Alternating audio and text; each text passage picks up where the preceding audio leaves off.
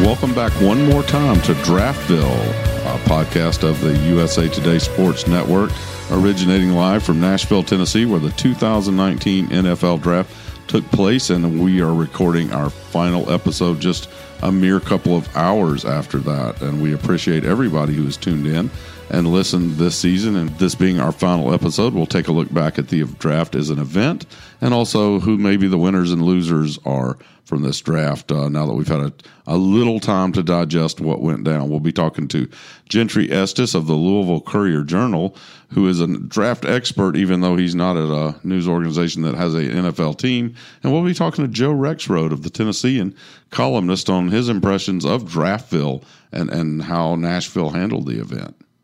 And we're here with Gentry Estes from the Louisville Courier-Journal, part of the USA Today Sports Network. You were here to cover the draft, even though Louisville doesn't have an NFL team, and you had a couple of guys from Kentucky who drew some attention, especially one in the first round. Let's start with Josh Allen. Yeah, Josh, he goes to Jacksonville at number 7. That was probably a little bit lower than would have been expected for him, and a lot of people were thinking he was going to be top 5. And, you had some teams that had kind of been linked to him, the Jets at 3, the Raiders at 4. They passed on him. He goes down to 7, and he goes to Jacksonville, which I think is a good spot for him. Jacksonville's a very good defense with a lot of established players, unlike maybe the Raiders, where I think he would have been the star, kind of the focus right off the bat. He goes to Jacksonville. I think it's a good spot for him. He'll be able to grow into that a little bit. And as an edge rusher, he's a pretty complete player. He can get after the quarterback. I think that his real value to NFL teams is he's good on the edge, but he's also good in coverage. Kentucky used him a lot that way too, and I think his versatility is what made him such a strong NFL prospect. Good pick for Jacksonville. I think he'll be a productive player right off the bat for them. As you went on through the draft, Lonnie Johnson goes day 2, as does Mike Edwards. Mike Edwards was an interesting one in the 3rd round to Tampa. He goes late in the 3rd round. That was a good bit higher than he was expected to go. Over the course of his Kentucky career as a safety, Edwards has been one of the better players on the team, and the guy that coaches for years have talked about his ability and how that could translate to the NFL. And I think Tampa might have gotten I wouldn't say a steal because they spent a 3rd round pick on him, but they got a guy who I think could be a better NFL player than he was projected, and I think Tampa saw something there. Another interesting Kentucky pick today in the 4th round, Pittsburgh gets Benny Snell. Benny Snell is the most productive rusher in Kentucky football history. You can make an argument that he was one of the, if not the best running back, at least certainly the most productive running back in the SEC over the last 2 years. This is a guy that exceeded expectations in college. He really wasn't recruited that much. He's a guy from the Columbus, Ohio area who was overlooked by Ohio State. And he went to Kentucky kind of with a chip on his shoulder and played like it. He proved himself repeatedly to be a quality college running back, and I think the same thing is going to happen in the NFL. I think he was overlooked a little bit in this draft, and I think he's going to go into Pittsburgh, which is a great fit for him, and be a very good running back right away. I think the Steelers are going to be rewarded for their faith in Benny Snell. This is a guy who sat around until the 4th round. If you look at his college credentials, that probably shouldn't happen. But he ends up in a pretty good spot for him. And, for Kentucky, Kentucky had gone the last 2 years without a single draft pick. And the result of that, I think, played out on the field this last season in a team that got 10 wins. Very quietly, Kentucky has improved during Mark Stoops' time as head coach. They've gotten better each year, and it kind of culminated in this last season and this draft class.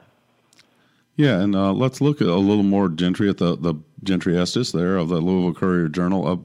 At the big picture, I know you don't cover an NFL team, but you are kind of what I call a draftnik. I've known you a long, long time, and you know more about prospects than a lot of guys who write about the NFL because they're kind of focused on the guys who are in the NFL. You have an extensive background in college football, and you really study this draft stuff. So So let me get you to lay out your winners and losers from the draft. What teams do you think did the best, and which ones really fell short? Well, I think just looking at it, for me, a lot of the winners were in the AFC East. There were several teams in that division that I thought did very well in this draft. I thought the Jets did. I thought they got the best player in the draft in Quinn Williams early. They made a couple other pretty solid picks along the way. I thought the Buffalo Bills did very well. They got Ed Oliver in the first round, who was a guy who a lot of people were thinking could be top 5. He'd been linked to the Raiders at 4. He could have gone higher than he did. Buffalo stayed patient. They didn't trade up to do anything, and they ended up getting their guy. After that, they get Cody Ford in the second round, a guy who had been roundly projected as a first-round offensive lineman. Again, stayed patient. Didn't have to do anything to get their guy there either. And a running back in Devin Singletary. I'd seen him. He's from Florida Atlantic, played in Lane Kiffin's system down there, and got about 1,000 touchdowns. Extremely productive college running back, a very good player, and I think a bit of a steal there. I thought the Patriots also had a good draft. The last pick of the first round, N'Keal Harry, a wide receiver from Arizona State. Go watch his tape. It jumps out at you. And that's not the kind of player that you would have normally seen with New England. It certainly is a receiver, early in the draft, but it was a big need for them, and they addressed it with the guy I would have wanted out of anybody as a receiver. This was not a very good draft for receivers, but I felt like that might have been the best one out there. You had a guy before him go in Hollywood Brown from Oklahoma, who is a bit of an undersized player who, a playmaker type, but I don't think he is the guy who could be a number one receiver in the NFL the way N'Keal Harry could. I think that was a very good pick for New England. Later on, New England grabs Damian Harris from Alabama, who I think is a very good running back. They just, along the way, did a really good job, I think, of finding value, as they're known to do. I mean, that's what New England does in this thing. And, and you look at the Dolphins, who they exit this draft with Josh Rosen, which I think Josh Rosen was the quarterback I probably liked the best out of last year's NFL draft. Now this last season might have shown otherwise, but I don't think we know a lot of what Josh Rosen can do, because he was on a really bad Arizona Cardinals team last year. And that's a guy who is every bit as good, in my opinion, as any of the quarterbacks taken in this thing. Arizona would rather have Kyler Murray. That's fine. But I think Miami upgraded quite a bit in getting him. So regardless of what happens for the Dolphins the rest of the draft, I think that's a big win for them. They also got a really good Clemson D lineman in the first round, too. So who are the losers? It's hard. You haven't really looked at it today. I mean, everybody kind of gets some value, but I think that the teams that took chances where, other people are kind of wondering, like, well, you could have waited on that guy. The New York Giants, I think, is the easy one. Everybody could sit here and bash their pick of the Duke quarterback, and he could end up being phenomenal. I mean, you don't know. But you take him at number 6 when you have the 17th pick, and I think most would have expected he would have been there at 17, and you could have maybe done a little something else with that pick. A couple other moves they made here and there. They traded it back into the first round to get DeAndre Baker from Georgia. This guy's a Thor pointer, so he was clearly a very good college cornerback, but again, much like receiver, I don't think the cornerbacks in this draft were very good. And the fact that he was the first one taken at 30 kind of shows you that there were question marks about pretty much everybody. And in Baker's case, he's a little bit undersized. So I would normally say you get the best cornerback in the draft. That's a great pick, but I'm not sure trading back in and doing it the way they did was the way to go. But, that kind of jumps out. And I think, I think the Oakland Raiders, I think, Cleveland Farrell was a bit of a reach at number 4. That was a guy they maybe could have traded back and seen what was there later. I do think they kind of saved their draft over the last few days. They made quite a few pretty good picks. Probably one of perhaps the best value pick of the day, in my opinion, in getting Hunter Renfrow in the 5th round. Let me stop you there, Gentry. Is the upset of the draft that Hunter Renfrow did not go to the New England Patriots? I know, right? That's what everyone would have to expect. I've expected that for the last 6 years. Yeah, and I mean, you've seen him about as much as anybody. Right. I think Hunter Renfrow is going to be a good pro. There is nothing else he has to prove in terms of his ability from what I saw of that guy. No, and he catches everything, and he gets open, and he certainly tears up zones.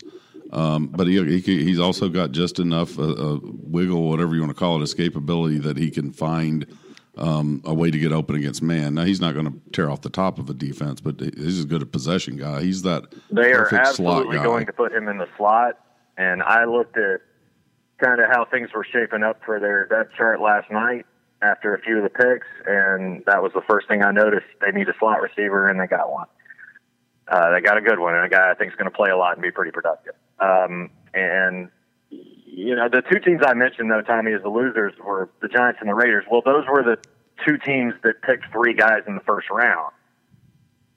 You're opening yourself up to more criticism when you have more picks. There were several other teams that just didn't have a lot of picks, like the Bears and the Chiefs. I mean, so when you're looking at what you got out of this draft, just in terms of not having enough picks, I mean, you could make a case they're losers there too, because they just didn't have the capital. Right.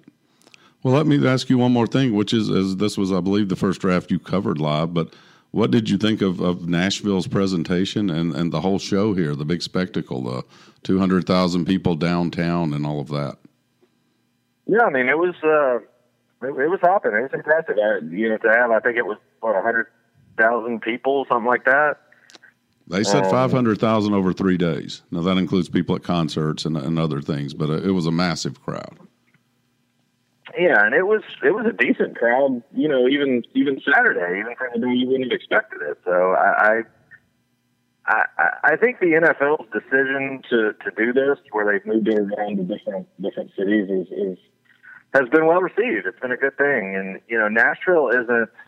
When you look at NFL cities, Nashville is not one of the more prominent ones that you would have expected would get this kind of opportunity so early. I mean, there have been places like Dallas and Philadelphia, and you would think some of the bigger cities, but I think Nashville really showed itself well, and it was a great location for it.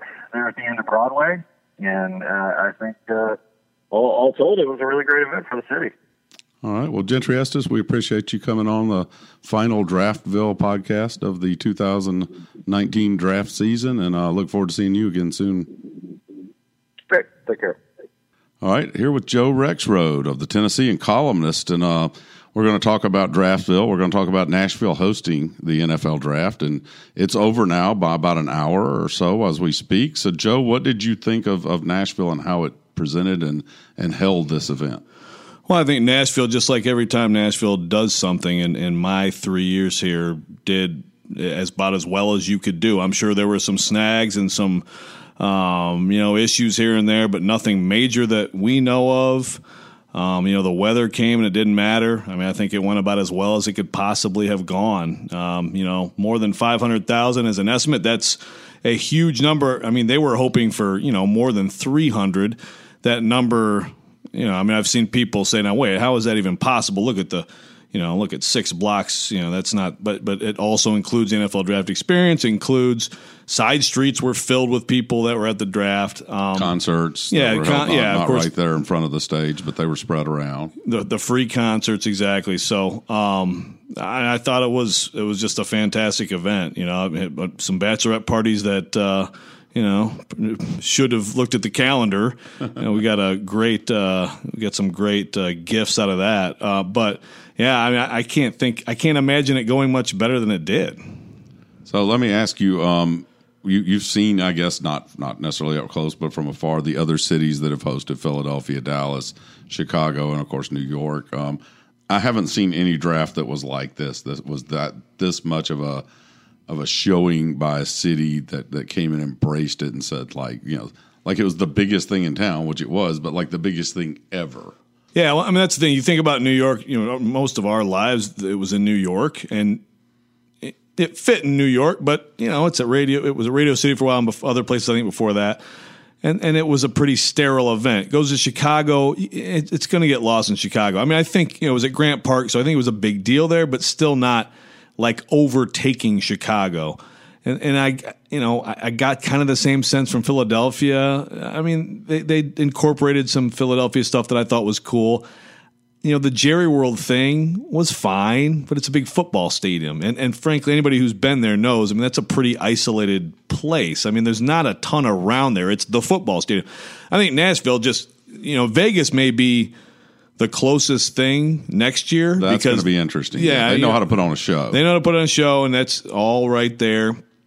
But Nashville's just uniquely positioned for this because of how the downtown is. Of course, the Nashville Predators could have been playing here too, and it would have been even crazier. Maybe it's better that they weren't, but I think they would have handled it. But just the music and everything, I think the NFL's trying to, of course, tailor it to these cities. What else? What's better than this? You can get great acts, as they did, giving free concerts. Tim McGraw, Dierks Bentley. I mean, those are huge acts giving free concerts, and you've got all sorts of other musical acts available, and they made that a big part of it. So I just think you got a band on the stage that's playing songs appropriate to each team before their picks. Detroit Rock City before the Lions pick. And I just thought, boy, how much do you have to practice and learn? I'm sure they didn't know all those songs.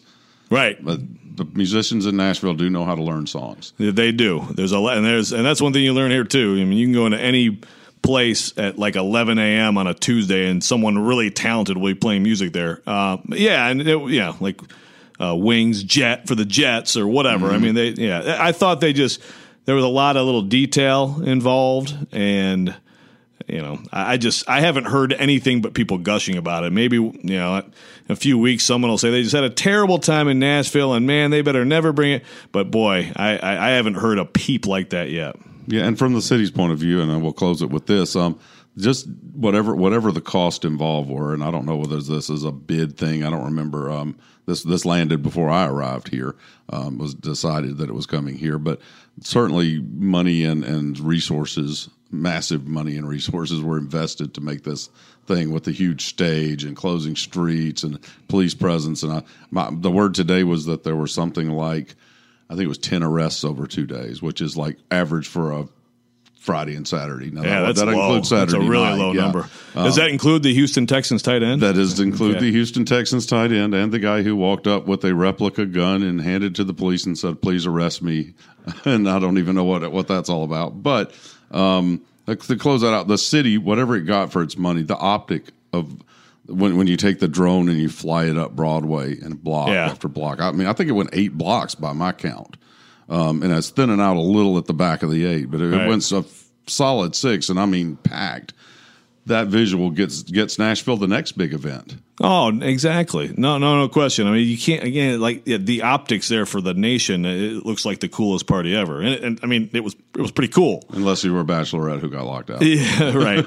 Yeah. And of course, for people here, and that's the thing, for people are used to being able to go to rooftops, and pretty much all the rooftops were locked up by TV, corporate. Or sponsors or whatever. But so that would be the one thing for people around here. But you can't. And it was like the Stanley Cup final. I think that helped this happen as much as anything. And this will help the next event. I mean, Nashville has demonstrated it will be able to put on any party you want. And I mean, the next question, if you talk about Super Bowl or some of those things, are not just about that; they're about stadium and all that. But no, I don't. I mean, I think the Grammys. I think that's a really interesting thing. It's been New York, L.A. since it was in Nashville in '73, and if it's ever going to break from those two, I think it's got to be here, and it would make sense. Music City, Draftville. Yeah, there you go. So it was. Look, I mean, Nashville delivered. They know what the heck they're doing. A lot of people worked on it. I would love to know what the NFL investment was. The city raised $2.1 million, and they put in, I bet the CVC put in money too. Yeah, and I bet the NFL probably matched that easily. Yeah, but the benefit, I think, for the NFL too is, this is one of those events that a lot of people who don't pay to go to football games show up to the draft experience or whatever. And hey, the NFL, you're still talking about the future of football and all that. And any time you can draw in young fans, you do it. Yeah, and you were everywhere you walked. You saw people in jerseys, wearing their colors. And I saw every team. I counted, and I eventually saw every team in the NFL. Yep. But the best I saw was the guy wearing a Brett Favre Atlanta Falcons jersey. Oh, wow. Go find that one somewhere. Because was that a draft day trade? That was a guy who passed on the way to the he played there for 1 year. He did play. He was there for a year. And they cut him because he was kind of out drinking and partying or something like that. Yeah. Sorry, Brett.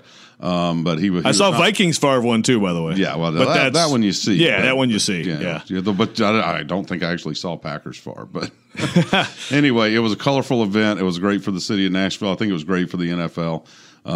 So Joe Rexrode of the Tennessean, thank you for dropping by and talking about the draft in Draftville. Absolutely. Thanks for having me. And that's it for the final episode in 2019 of Draftville, a podcast of the USA Today Sports Network, originating at the Tennessean headquarters in Nashville, Tennessee, just a mile or so from where the draft took place. We thank Joe Rexrode and Gentry Estes for joining us, and we thank all of you who have listened this season. I'm Tommy Dees, your host, and I appreciate you tuning in.